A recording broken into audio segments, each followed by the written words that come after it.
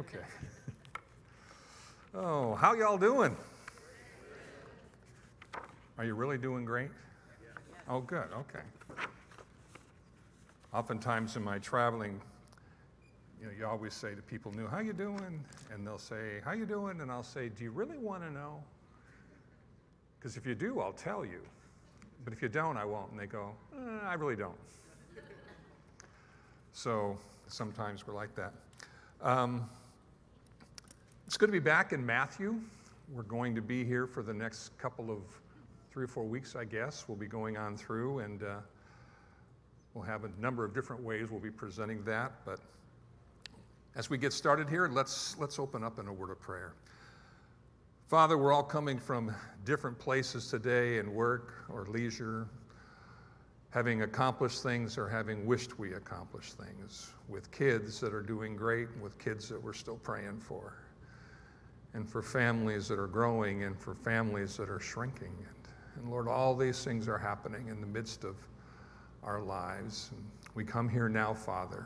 We seek you as a refuge, as a comforter, as the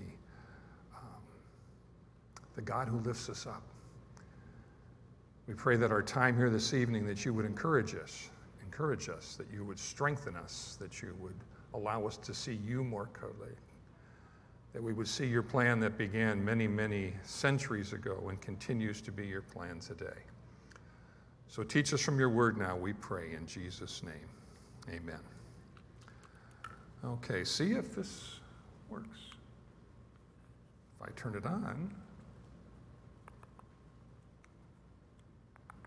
Okay, it's going to work. So the last time that I was with you, we were talking in Matthew 1, and today we'll be in Matthew 2, but that Wednesday night when I left, Francel came up to me and he goes, "Randy, you didn't give us the answer." I told you in the last verse of chapter 1, it says, "So all the generations from Abraham to David are 14, and from David until the captivity in Babylon are 14, and from the captivity in Babylon until the Christ are 14 generations." And I said, "But there's not 14 generations. As you can see here, number 42 is missing." And he goes, "What's the missing generation there?" So I wanted to go through something with you, and we could probably spend literally the whole time going through a lot of the numbers, the unique things that Matthew brought to this section of Scripture. As you know, Matthew was a tax collector. He was a guy that was good with numbers. And he used the Hebrew language, and he used the Greek language. And as he put those things together, he had a mind that was astute and clear and clever. He had a great memory. And when he recorded things in the Scripture, we notice some things that are mathematical in nature. And you realize, could these things have just happened? And so there's a professor that had done all the math on it. It's like 1 times 10 to the 147 zeros, that even just a few of these things could have taken place. So let me show you what I mean. So here's the 42 names. Let me get out of the way there so you can see that better. So here's the 42 names. 14, 14, and 14. If we take, in Hebrew, the alphabet, and we assign letters, remember there's no vowels in Hebrews, so the name David has 14. Abraham, we add up the consonants, we get 41. If we take Christ, we end up with 42. So understand how this is going to work. Jeconiah, another name in the second column there, his was 40. So we would go through that. So here in the first column, we start with the first name, Abraham, and we go to the last name of the 14th there. See the 14 down at the bottom? It adds up to 574. If we take the name Abraham, 41, and we multiply it times David, 14, we end up with that same number, 574. You go, that's kind of interesting. I wonder if that works more than once. So the second one, Solomon down to Jeconiah, we do it again.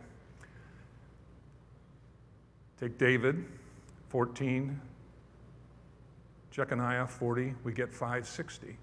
We run through the names again. Multiply it, we get 560. How about the third column? David to Christ, 588. If we go through all the columns there, we end up with 588. Each column adds up, and we multiply David times the last name there, we get the same number. I go, that's really interesting. Then if we take Abraham times Christ, 1,722. If we take all 42 of those names, the last two being Jesus, which was the 41st, and the 42nd one be Christ, the everlasting Christ, we add all 42 names together, we end up at 1,722. And if we take Jesus, 41, and multiply it times Christ, we had 1,722.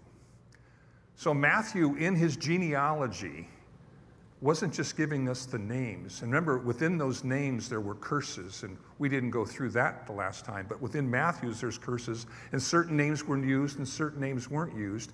And then when you go through the Old Testament history, you discover, oh, those guys were cursed. They couldn't have been in, and they weren't. And had they been added and used differently, the numbers wouldn't have added up. And there's no way you can say that Matthew sat there and he tried to figure all this out and reverse engineer it. It's just mathematically impossible to have done that. So in this genealogy, in Matthew 1, God is saying, think of it this way. We know in Genesis 1:1, in the beginning, God created the heavens and the earth. And then it said, and God said, let there be light, or like, light be. Air be. Moon be. He just spoke it into existence. To that level of detail, he created you and me, and with our DNA and all the intricacies of our bodies, and then on the macro level, all the intricacies of the universe, we realize God is very detailed and very specific when he puts things together. So it's not surprising that when we get to the New Testament, that when he gives us the genealogies to bring it all together, that God was very specific and the numbers work exactly the way they would have had it been done in Genesis 1:1. So here's the different generations now, all 14 of them added all up. And again, if you added all those up, it would be 1,722. Any other name, any other genealogy mixture wouldn't have worked, not just in the addition, but then the multiplication wouldn't have worked.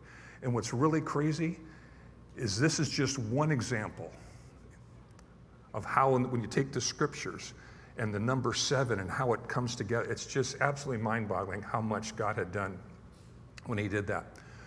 We also talked about in that first lesson, and I just want to make sure you remember this, these 4 names here, after the Babylonian Empire existed, it was destroyed by the Medo-Persians, and after the Medo-Persians were destroyed by Alexander the Great, these 4 generals took over. And we learned that these 2, this guy, Seleucus right here, and Ptolemy, that was going to become the focus for the next 400 or 500 years. And so Ptolemy, and you have Alexandria and Egypt down here, and you got Seleucus, you got Syria, and all this area here is Mesopotamia. This is where Babylon was, right from Seleucus, right and left there. This is modern day Turkey today. This is going to become the focal point.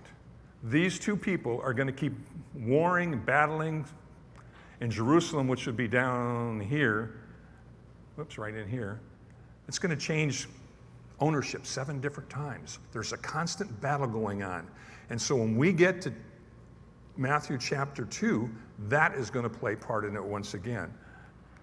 And so here's these names here. Some names you'll find here. This one here, Medes, Media.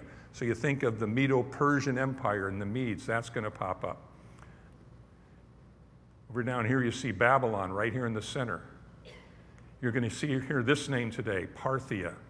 And you see these are all, here's Jerusalem over here. These are all over on the eastern side, from the east. So we're going to talk about this east here today. So let's look at Matthew chapter 2. Now after Jesus was born in Bethlehem of Judea in the days of Herod the king, behold, wise men from the east came to Jerusalem saying, where is he who was born King of the Jews? For we've seen his star in the east and have come to worship him. When Herod the king heard this, he was troubled, and all Jerusalem with him. And when he had gathered all the chief priests and scribes of the people together, he inquired of them where the Christ was to be born. So they said to him, in Bethlehem of Judea, for thus it is written by the prophet, but you, Bethlehem, in the land of Judah, are not the least among the rulers of Judah, for out of you shall come a ruler who will shepherd my people Israel. Then Herod, when he had secretly called the wise men, determined from them what time the star appeared. And he sent them to Bethlehem and said, go and search carefully for the young child. And when you have found him, bring back word to me that I may come and worship him also. When they heard the king, they departed. And behold, the star which they had seen in the east went before them, till it came and stood over where the young child was. When they saw the star, they rejoiced with exceedingly great joy. And when they had come into the house, they saw the young child and Mary his mother, and fell down and worshipped him. And when they had opened their treasures, they presented gifts to him, gold, frankincense, and myrrh. Then, being divinely warned in a dream that they should not return to Herod, they departed for their own country another way. Well, there's a couple things that we see right away here. It says, we call them wise men. It says they were following a star.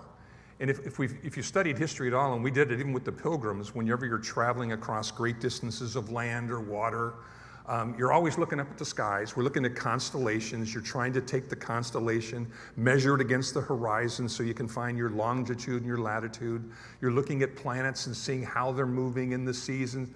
So it was not uncommon for them to be guided by the stars. They didn't obviously have GPSs and things of that.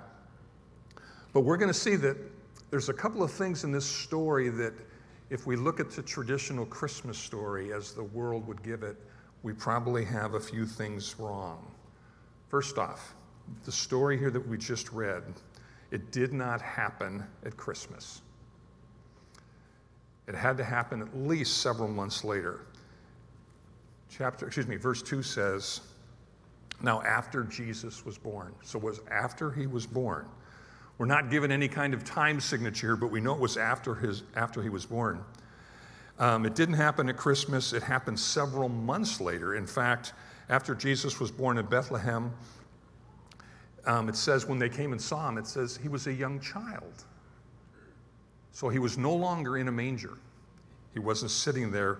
And if we take the look at the word manger, and when we think of that story, the Christmas story, we say, well, there was no room at the inn, and so they left and they were knocking on doors, and they went from door to door to door, and there was no room, and they went over and they found a stable. Probably not what happened. You see, a Jewish home in those days was kind of a split-level home. And when you went into the home, you went into the main area, and then they had an upper room, or an inn, if you would call it. In fact, when Jesus had the Last Supper, he told his disciples to go inquire of the room that I have need of. Tell them I have need of that room. It was that same word that we had when talking about there was no room in the inn. Same word that Jesus used when he was looking for the room for the upper room. And then it was a different word when the Good Samaritan was rescued, and an innkeeper came by and he paid him and he took him to the inn. That is the word that when we think of Motel 6, we'll leave a light on for you. That's not the word we're talking about when Jesus was born and there was no room in the inn. So where was he born then? Well, next to that bottom floor in that stable there, they had a room, and it was just kind of, maybe this is one level and that's the room down there. And that room butted up against this room, and there was think of it like a solid floor. And the animals, they came in out at night, and they came into that room as where the animals stayed. It's still in the house, but it's in that room. When they said there was no room in the inn, because like Jesus and his disciples, when they went to the upper room, that upper room was now being used. So there was no room in the inn, in the upper room there, for Jesus and Mary to go when he was to give birth. So now when it says they came to see Jesus, they said they went into the house. It's no longer the inn, it's no longer the stable, they went into the house. All of this being said to say it wasn't the same day that this happened. So when you take your nativity scene next year and you put the shepherds there and Jesus and something, don't put the wise men there. The wise men belong probably down in Brea right about now, and they're going to make their way here, but a very slow truck when they do that. So we don't know exactly how much time. And then in verse 11 there is when it says, and when they had come into the house, they saw the young child with Mary his mother, and they fell down and worshiped him. So he's no longer a baby. They saw the young child. So how much time was it? Well, we don't know. We do know that later on in the story that Herod's going to kill every baby, every child 2 years and under. So 2 years would be the outside. We know that in Luke 2, Mary talks about going through the purification. And if you were in Leviticus, you would discover that she has to do that for at least 40 days. So there's at least 40 days after. So somewhere they say, looking at the time frame and the movement, it's probably somewhere maybe anywhere from 8, 9, 10 months up to 2 years. We don't know exactly how long that time was. The story doesn't tell us. In fact, all we know about those wise men, it says they came in the east. From the east, they came to Jerusalem. We don't know a whole lot more there either. So why do we say 3 wise men then? If we don't know a whole heck of a lot about them, why do we say 3 wise men? Anybody guess? 3 gifts. That's why we do it. There's no specific reason other than that. Gold, frankincense, and myrrh. Someone came along and said, wow, 3 gifts must have been 3 wise men. Another little myth that would go along with that. These guys weren't kings either. So the song, We 3 Kings of Orient are, wasn't 3 kings. It was kind of like, Paul Revere, when the words rhymed real well, it kind of fits the story, even if it's not historically accurate. So they're looking for a king. They're looking for this one who's been born, the King of the Jews, but they themselves are not kings. They didn't come from the Orient. They didn't come from China or on the other side, Japan or anything like that.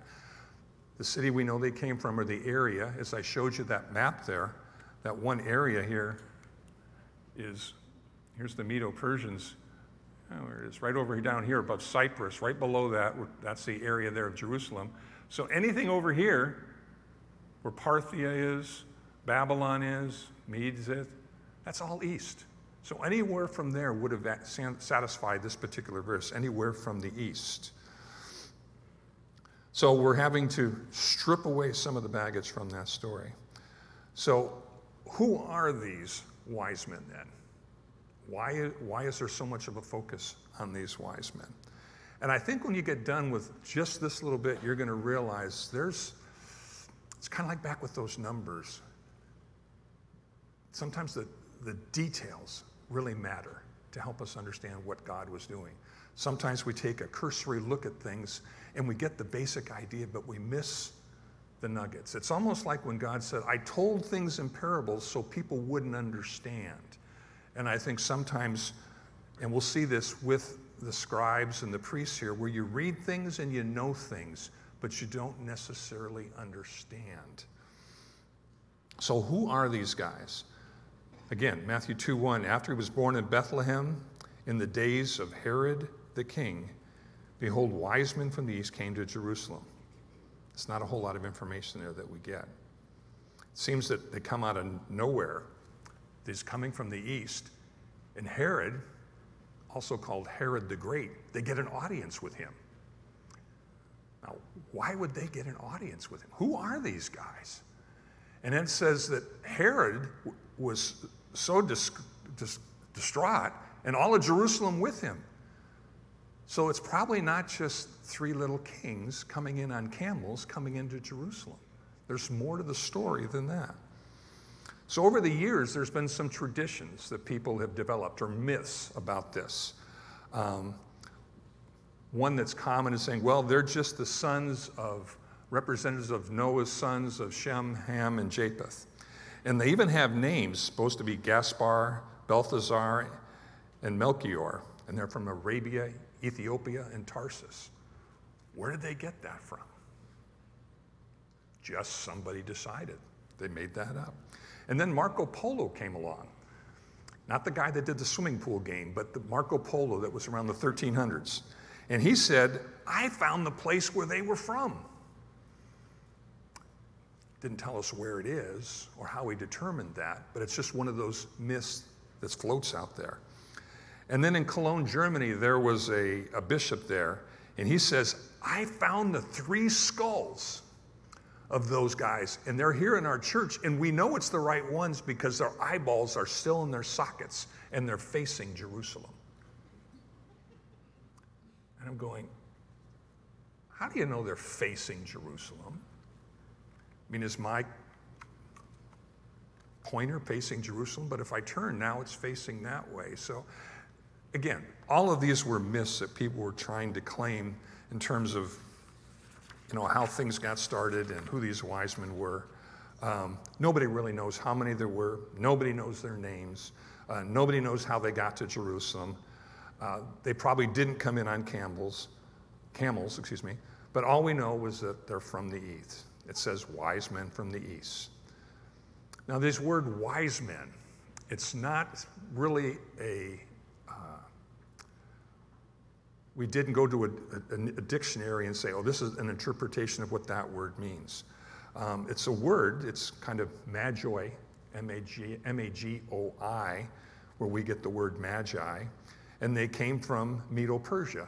Remember there, the Media, that whole area there, Persis down here, that area of Iran, that would be Persia. That area there, that would be Medo-Persia. They came from there. So now you get an idea. They're going over there where it says Cyprus, and they came from over here. And we say the distance that they traveled is probably around 500 miles. So these are people that came from this particular area. And the Greek historian says they were a priestly caste of Medes. They were priestly.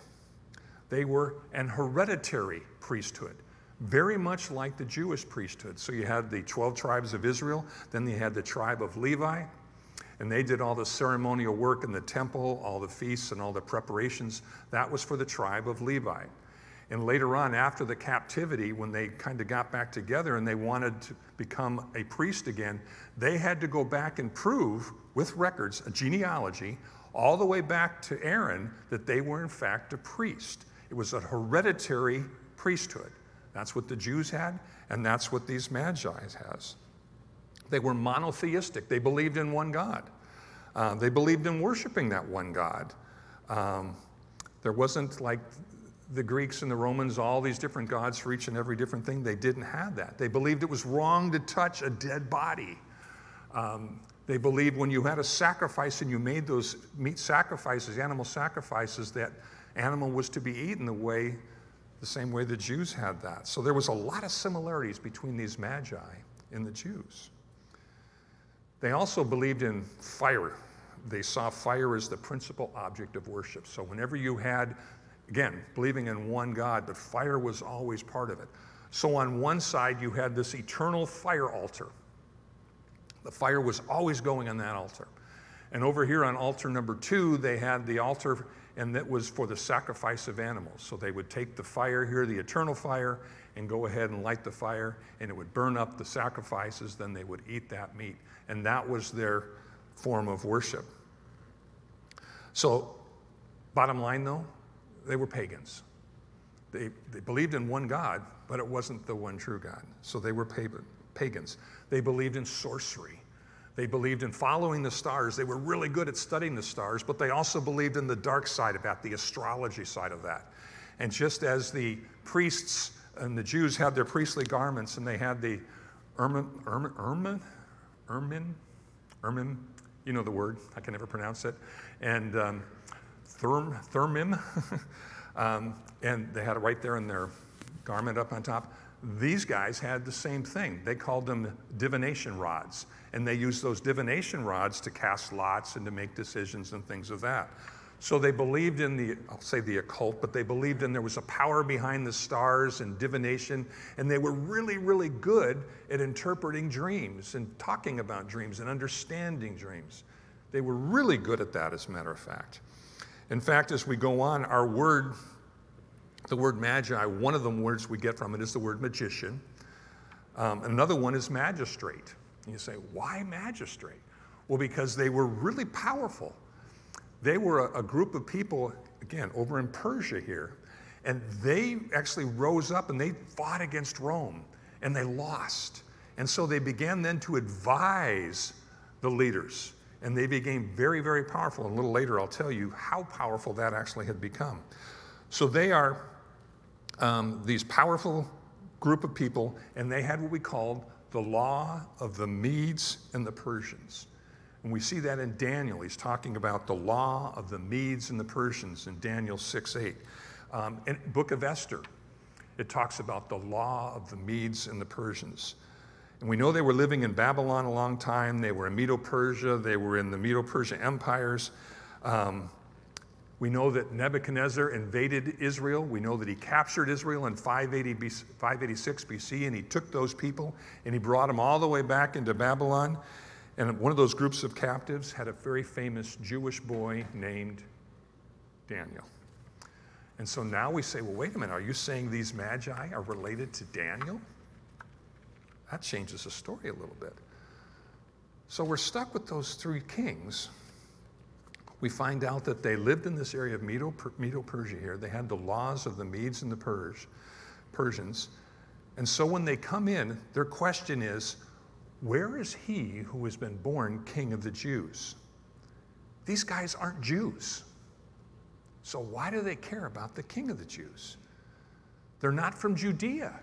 Judea is way over there, kind of below where it says Cyprus. They're from way over here. They're not even close to him. Where is he? In Bethlehem of Judea, for it is written by the prophets. How did they know that? How did they know that? For out of you, and that was the path of Micah 5:2. But you, Bethlehem, in the land of Judah, you are not least among the rulers of Judah. It's funny, when Herod went to ask them, he said, where was this Christ child? Where was he going to be born? Because they said, we're looking for the guy that's born king of the Jews. And so Herod doesn't know who that is. And so he asks his scribes and his Pharisees, where is this born the king of the Jews? Bam, they rattled Micah 5:2 off. They had it memorized. They knew exactly where it was. They didn't have to search their scriptures, didn't pull out their iPad. They didn't have to do any of that. They just knew what it was. They memorized it and they quoted it. And they didn't have a clue what it meant. Can you imagine if someone said something about the rapture and there was some scroll or something and it was located in Whittier and it was in a library there and all the details, all the questions we have are in that book located in Whittier, and we could tell you where it is and what it says and everything, and we just never went over there to look at it. It just doesn't make any sense. How could these scribes have that scripture? Or imagine if you're going to witness to someone, he says, oh yeah, I know, if you believe in your heart the Lord Jesus, that God has raised from the dead, and they just rattle off John 3:16, all these scriptures, and they know everything, but they have no clue about how to get saved. That was the scribes and the Pharisees. They knew it, the top of their heads, they could quote it, but they were so legalistic and religiously indifferent that they didn't know what to do with the scripture. Then he says, Herod was troubled. And that word troubled means agitated. Think of your washing machine when it's going back and forth on that particular cycle. It means deeply shaken, deeply perturbed. And it says, all of Jerusalem with them. Everybody's troubled. Why? Everybody's troubled because Herod's troubled. It's kind of like happy wife, happy life in reverse. Why is Herod troubled? Because of that simple little question. Where is the king? Now, why would that bother Herod? Notice what it says when they introduce Herod. Now, after Jesus was born in Judea in the days of Herod the king, so Herod was called Herod the king. But actually, you know what he was called? Herod the king of the Jews. Herod the king of the Jews. So when they come in, he was called the king of the Jews. So when they come to town, and by the way, when they came into town, we know the Magi, they had these conical hats, and then they had kind of a long ear flap over them. So you can imagine these coneheads riding into town, and they, again, weren't on camels. We know they came from way over there, so they were probably on kind of an Arabian horse or something, and it wasn't 3. They think there might have been 20 or 30 of them. 20 or 30 coneheads driving into town on these things, making up the stink, wanting to know where is he who was born king of the Jews. He's going, well, wait a minute. I'm the king of the Jews. So now, and it was very, very important to him that he was called king of the Jews. So who is this Herod guy then? So this is a picture of Herod the Great. And imagine him talking to, it's interesting, when you look at history and you're looking for slides or something, they go back, and how many Magi do they have here? 3. Even though they're trying to paint a historical picture, they go back to look at something that's just a myth. So here he is. It says king of the Jews, but he wasn't a Jew. He was an Edomite. He was born kind of on the other side to the east of the Jordan River, in that area over there. His dad was called Antipater, and he did a favor for the Caesars. And so as he was in close to Caesar, Herod the Great was raised in Rome, and he kind of got in real tight, and he learned a lot of the politics and how Rome worked.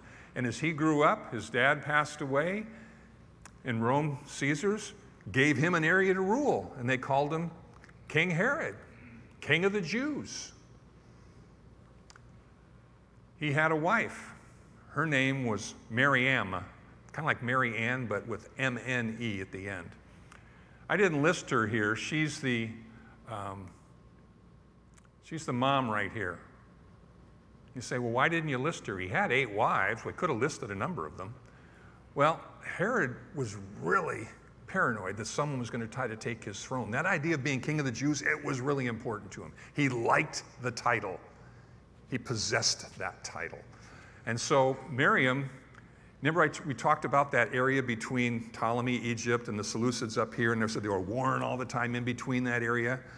Well, the Hasmoneans were in the middle there, and she was one of those, and she was one of the most beautiful of all of them. And she had a brother called Aristobulus III.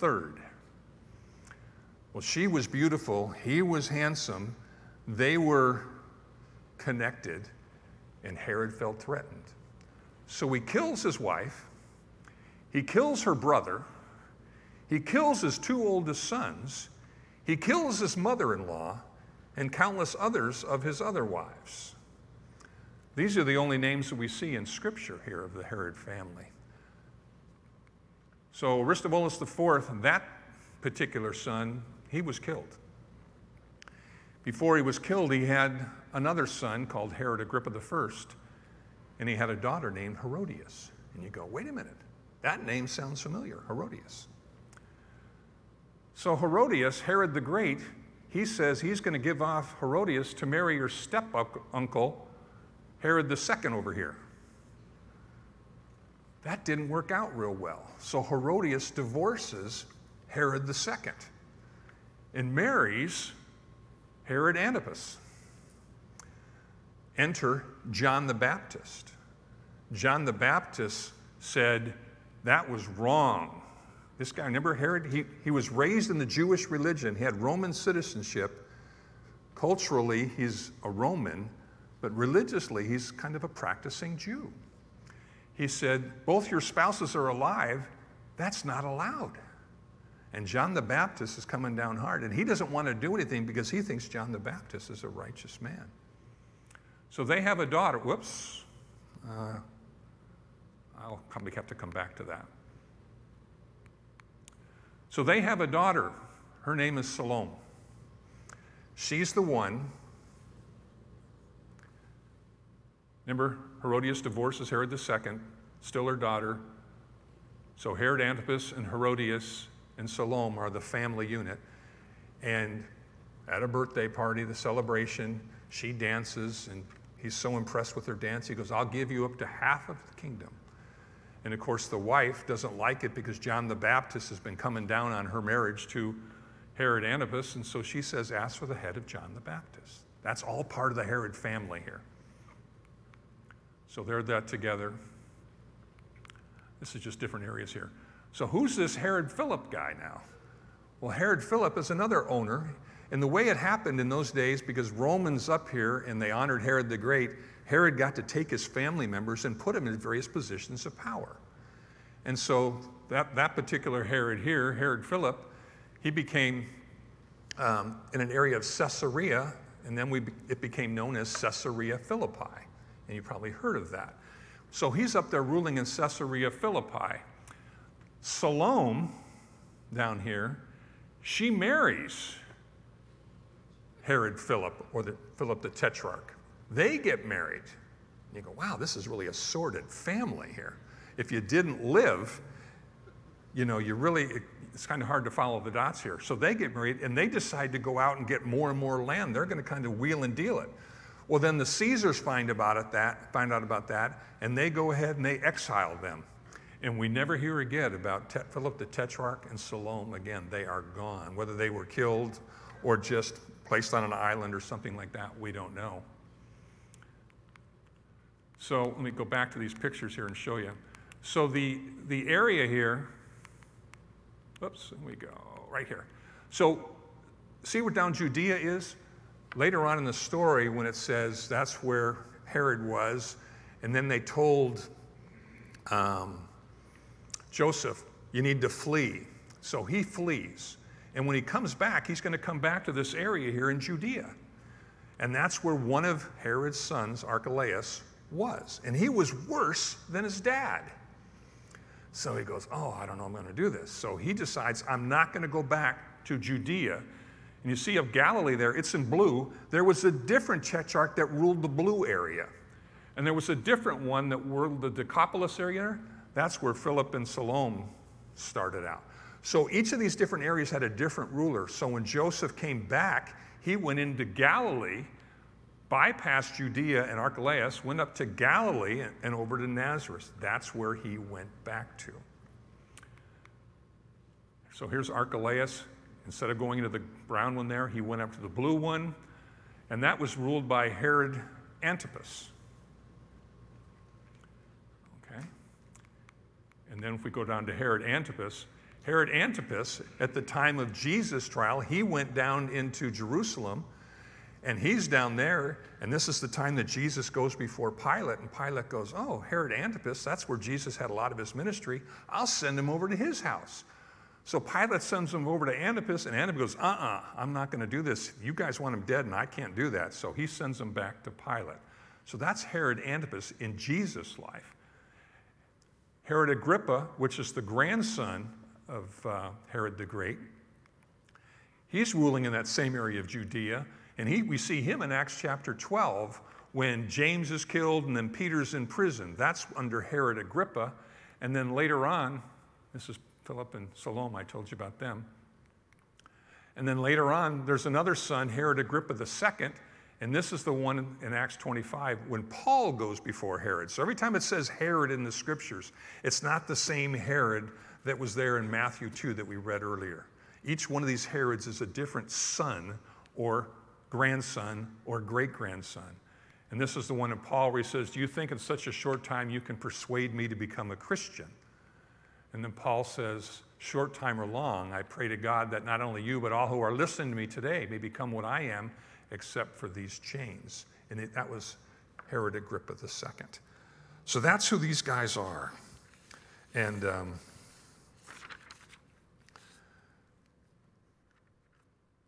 so how did these, this is the Herod, this is the one that everybody's coming in town to see. This is the history that they have. All that you see, that's their family history. We know now that he was a tyrant. We know that he was murdering people right and left. And so when the king comes, where's King of the Jews? They realize this could really upset the apple cart.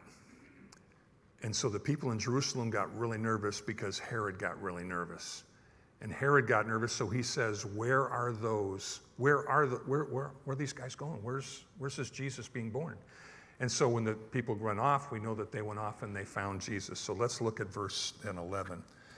And when they had came into the house, they saw the young child with Mary. They saw the young child with Mary.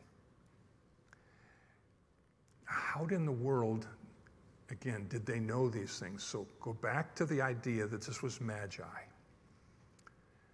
This was at a time when after Nebuchadnezzar captured the Jews, he calls out and he says, I had this dream. And he calls in his Chaldeans, his sorcerers, and his Magi. And he calls them into the room and he goes, tell me my dream. And they go, but king, we don't know your dream. And he says, you need to tell me not only what the interpretation is, but you need to tell me what it is. And they said, oh, king, you can't do that.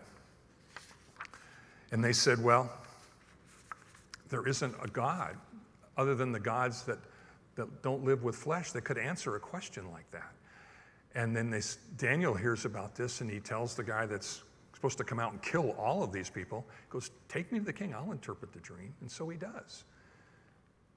And Nebuchadnezzar puts him in charge over all of the Magi. So now he's in charge of all the Magi. And then we know there's a second dream, and he does it again to his grandson, or his son, and Belshazzar. And so we see that Daniel is suddenly elevated. He's in charge over all of the Magi. And so at that point in time, say, what do you think he was probably sharing with the Magi? He was probably sharing the Jewish scriptures. He was probably sharing prophecies. He was probably sharing messianic prophecies. He was sharing those things with the Magi. So when the Magi, and generations later, come to Jerusalem and they're looking for this king of the Jews, they're not being guided, well, they are being guided by a star, but they're being guided by the training that Daniel had been giving them all those hundreds of years earlier. They were captured in 586, and we're talking around 4 BC. So we're talking almost 600 years of training and waiting for these scriptures. And I'm sure one day when the star shows up, well, think about that. What was that star? Right now, if we went outside, I don't know that it's dark enough. When we looked up in the sky, we may be able to see Venus. I don't know if it's out in this time of the year or not, but usually somewhere over there, there's Venus. And it's just a big white dot out there. It's brighter than anything else. And if we were in the desert, we might be able to see the North Star. But if I saw the North Star, it might be way over there. My house is down the street here. It's not over my house. They said, well, maybe it's a lineup of all these planets and it's cross-linked with Pisces, and that's what they were looking at. But again, if it's not over my house, how is that going to help me? So there was all kinds of rumors and things that they thought they could do, but none of them made any sense at all. So what do I think it was? And again, I don't know any more than what the text says here. But I do know that when the children of Israel left Egypt, that there was a pillar of fire by night and a cloud by day. And all of Israel, all 2 million of them, could see that. All of them at once could see that it was leading them. So it had to be something that was moving. In Ezekiel 43, Ezekiel says, I saw the glory of the Lord come through, and it went through the east gate and went through the temple. And as he goes through those verses there at the beginning of chapter 43, it talks about how the glory of the Lord was moving. And that's what we see here. So these magi, they're coming, they're seeing this star. And they didn't say the star, they said his star. For we have seen, in verse 2, his star in the east and have come to worship him. When Herod the king heard this, he was troubled.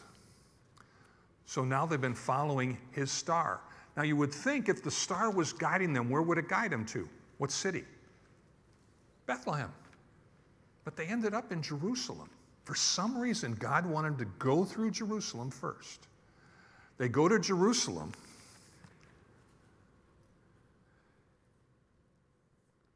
And when they heard the king, they departed. Then it says, And behold, the star which they had seen in the east went before them till it came and stood over where the young child was. So they saw the star. It appeared again. And it moved over. It's moving. And it's over now where the young child was. And when they saw that star, his star once again, it says they rejoiced with exceedingly great joy. They didn't say they were happy. They didn't say just joy. They said exceedingly great joy. And that when they come into the house, they saw the young child.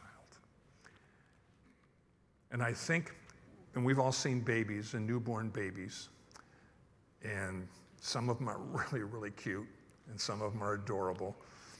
Some of them don't look really cute that first time. This child was now, if he was 1 or 2 years old, I don't know if he was cute looking or not.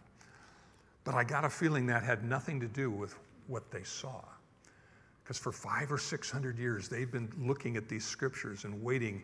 And then when that star appeared, they knew, based on what Daniel had shared with them, the prophecies in Daniel 7 and Daniel 9, and it talks about the Messiah Prince, and they realized this was it.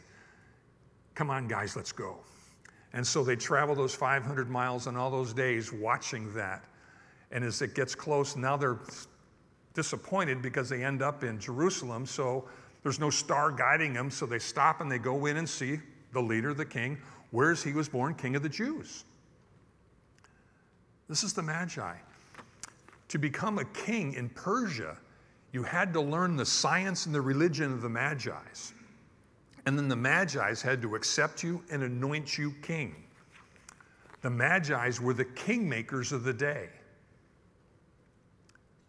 The kingmakers. So when they walked in, all of Jerusalem knew the kingmakers are here. Herod was troubled because the kingmakers were here.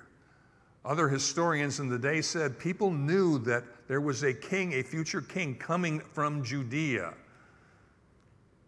Rome was fighting the Medes. They wanted their power back. The Medo-Persian Empire had already lost it to the Greeks, and now they'd like to get it back. The Magi wanted their king to go up against Caesar and fight and win, but he was kind of wimpy about it, so they were disappointed. They wanted a new king. So when it says this king now is here, they're ready to go. They come into town and saying, the star's gone. So they go to sing King Herod, where is the king of the Jews? And he sees them as the kingmakers. He sees them as looking for this king in Judea that's been talked about in history. That's going to be against Rome. And so his only response then is what? I got to kill him. I got to kill that boy. So he asks the Magi, where was that? When you find out, let me know, because I want to go worship him too. Yeah, right. Well, they go another way, and he realizes he's been duped. So he kind of tries to figure out when they arrived and what they were saying, and so he goes in and he says, I want you to go down to Bethlehem, and I want you to kill every male child 2 years and younger. And not to de-horrify that, we know now today that probably at that time there was maybe 20 to 25 babies that were slaughtered. One would have been too many, but it wasn't like the Holocaust and 6 million babies. It was 20, 25 babies that were killed. And of course, the people that were in Jerusalem at the time didn't know this was going on. I think Bethlehem's about 6 miles south of Jerusalem, so they didn't have to go very far to make that happen. So then there's that scripture here where it talks about Rachel. A voice was heard in Ramah, lamentation, weeping, and great mourning. Rachel weeping for her children, refusing to be comforted because they are no more. So for the Jew, the real Jew, their hearts were broken for those 20, 25 babies. Now Herod, he was about 70 years old when all this was going on. He was such a wretched man that he knew nobody would care that he died. So before he died, he went out and arrested all the nobility. And when he arrested the nobility, he said, the day that I die, I want you to go in and kill them. And then Jerusalem will mourn and weep, and at least there'll be some kind of crying at my death. That is a sick mind. Well, he does. He arrests all the nobility. And of course, he dies. And all those that locked that nobility up went in, and when I'm sure they thought they were going to be slaughtered, they left the door open and saying, be free. So it never happened. So he had attempted to have everybody weep when he died, and of course it never happened. And when Herod was dead, behold, an angel of the Lord appeared in a dream to Joseph. So he had sent an angel, talked to Joseph in a dream, saying, go down to Egypt. So Herod was going to kill. Angel came to Joseph, said, flee to Egypt. That map was back up here. Egypt would have been down by that one guy there, Ptolemy, down at the bottom. And he went down to Egypt. And don't think Egypt was a faraway land that had nothing going on, because in all those battles that were going on in all those years, all the refugees from all that war for that intertestament period, they all went down to Alexandria, Egypt. There were over 1 million Jews in Alexandria. There was a couple million that came across in the Exodus. There's now 1 million Jews down in Alexandria. So when Jesus went down to Alexandria, he was not alone. There was a lot of Jews that were there. And they stayed there. Again, we don't know for how long exactly, until the angel comes and talks to Joseph again on another dream. This is the third dream. Excuse me, this is the second dream. So now he says, you can go back now, for those that seek the life of the child are dead. Then he arose and took the young child and his mother and came into the land of Israel. But then he heard that Archelaus was reigning. That's one of Herod's sons.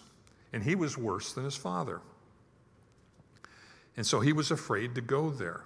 And you say, well, how would he have known that? Again, 1 million Jews that are coming back and forth here, these people that are fleeing that area because of the wars and the battles going on. The reputation of Archelaus was well known. And being warned by God, they turned aside into the region of Galilee, back where Mary and Joseph came from. And he came and dwelt in a city called Nazareth, that it might be fulfilled which is spoken by the prophets, he shall be called a Nazarene.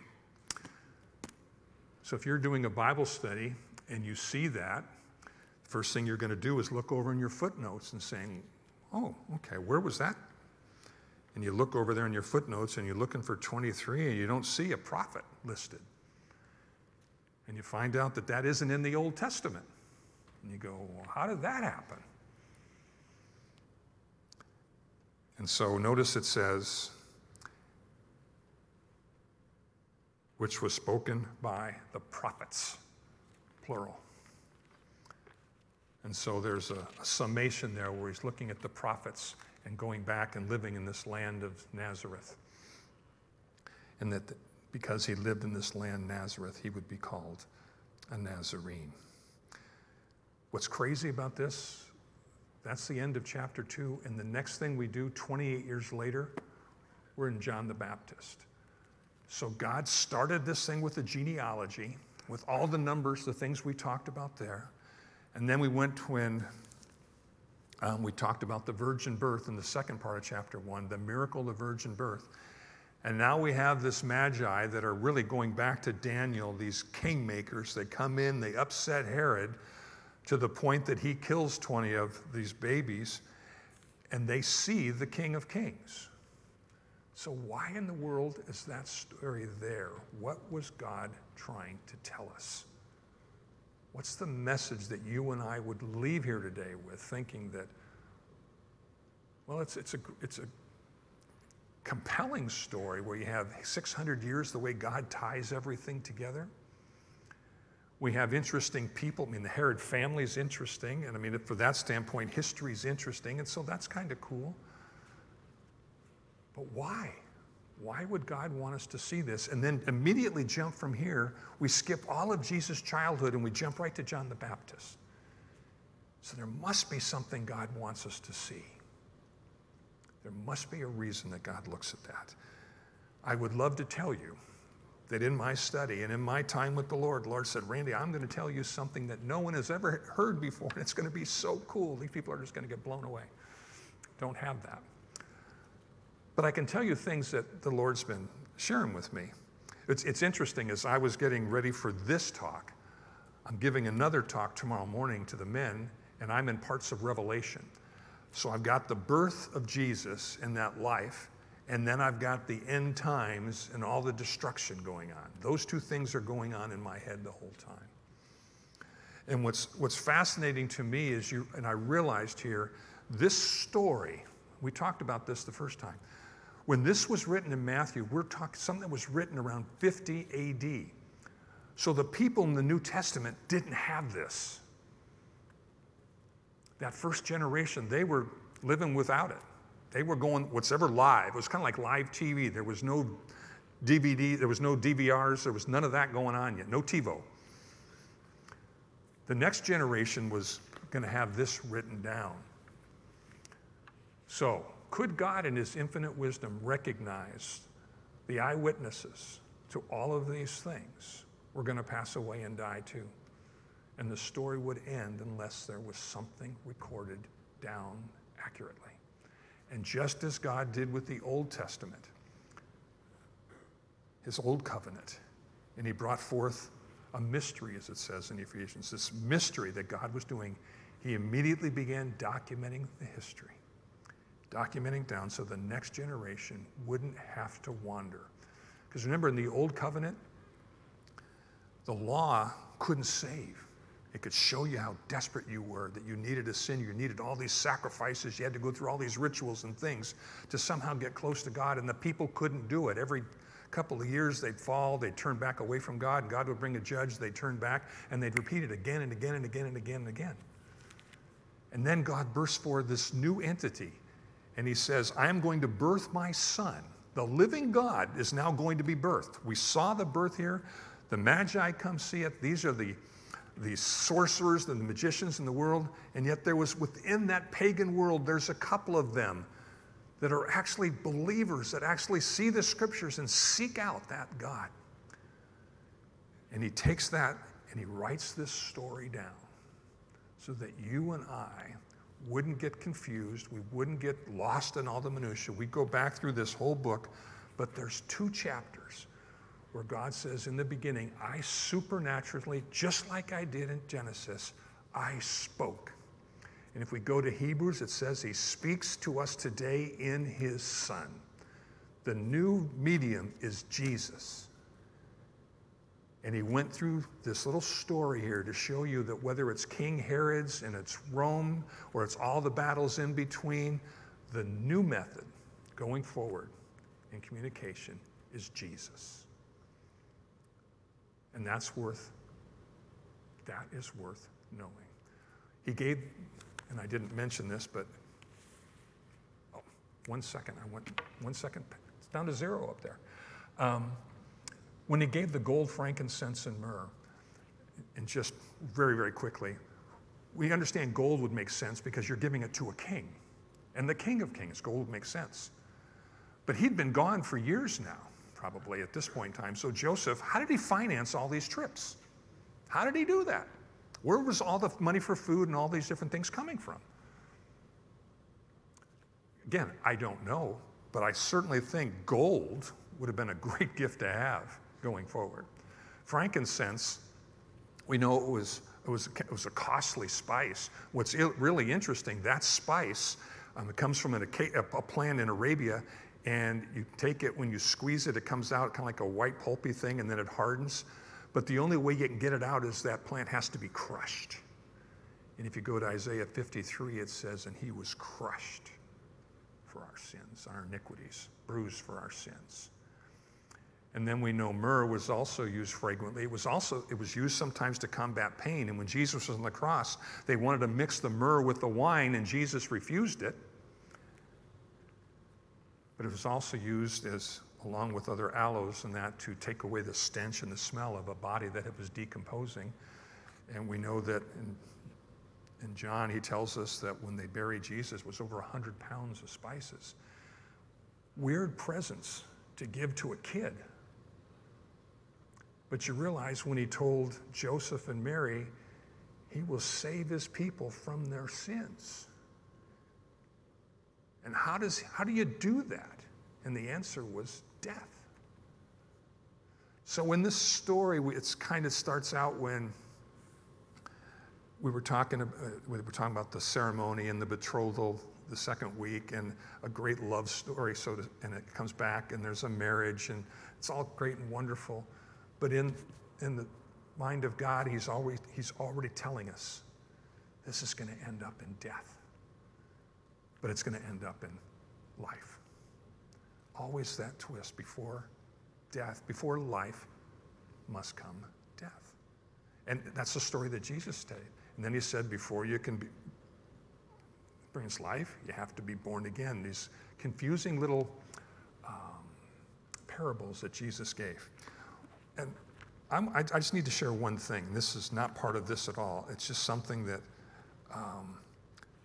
sometimes we read these things and we get the stories wrong. Just like we called them the three wise men. We said they were from the Orient. This is in Revelation 14:6.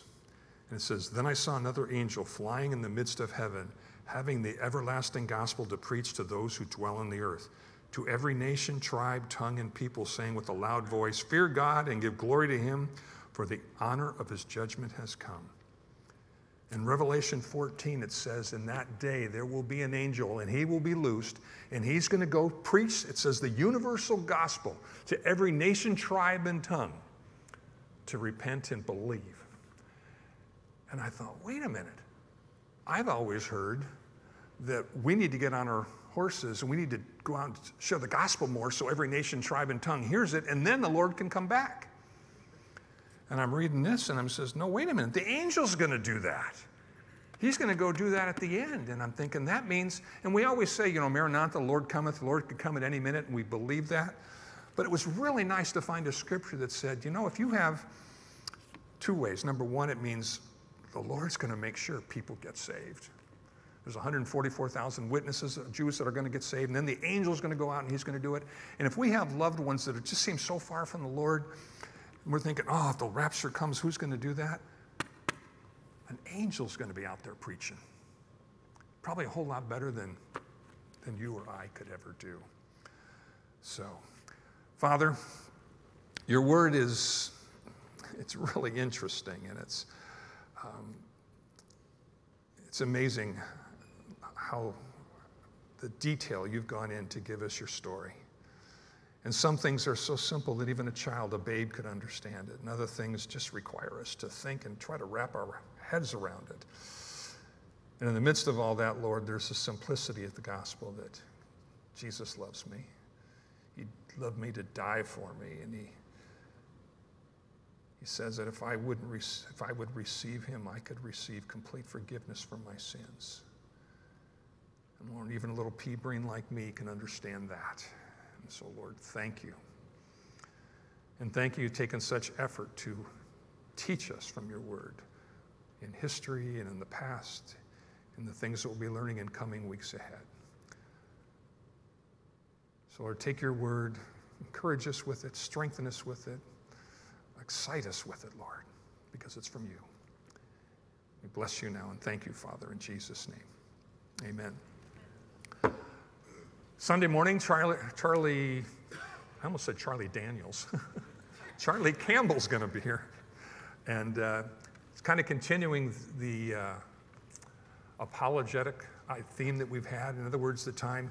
In fact, today, my wife said last night, she goes, did you hear about Chick-fil-A? Did you hear about this and about that? And I go, no, I didn't hear that. So, of course, I had to look up it and do it and found out what that was all about. What's interesting to me, and whether it's misquoted or not, we're going to keep hearing more and more things about people and companies that aren't measuring up to the way the world says they should measure up. They're not measuring up to the way conservatives say they should measure up. And if anything is proven more effective than today is you can't trust in a system. You can't trust in politics. You can't trust in a party. You can't trust in politicians. There's one person and one person alone we can trust in, and that's Jesus. And so even though it's discouraging to hear those things, remember, you know what? He knew all these things. He knew all this was going to. That's why he says, Don't let your heart be troubled. He goes, I go to prepare a place for you. In my house are many rooms. If it weren't so, I would tell you. So go in the name of the Lord and be blessed. Amen.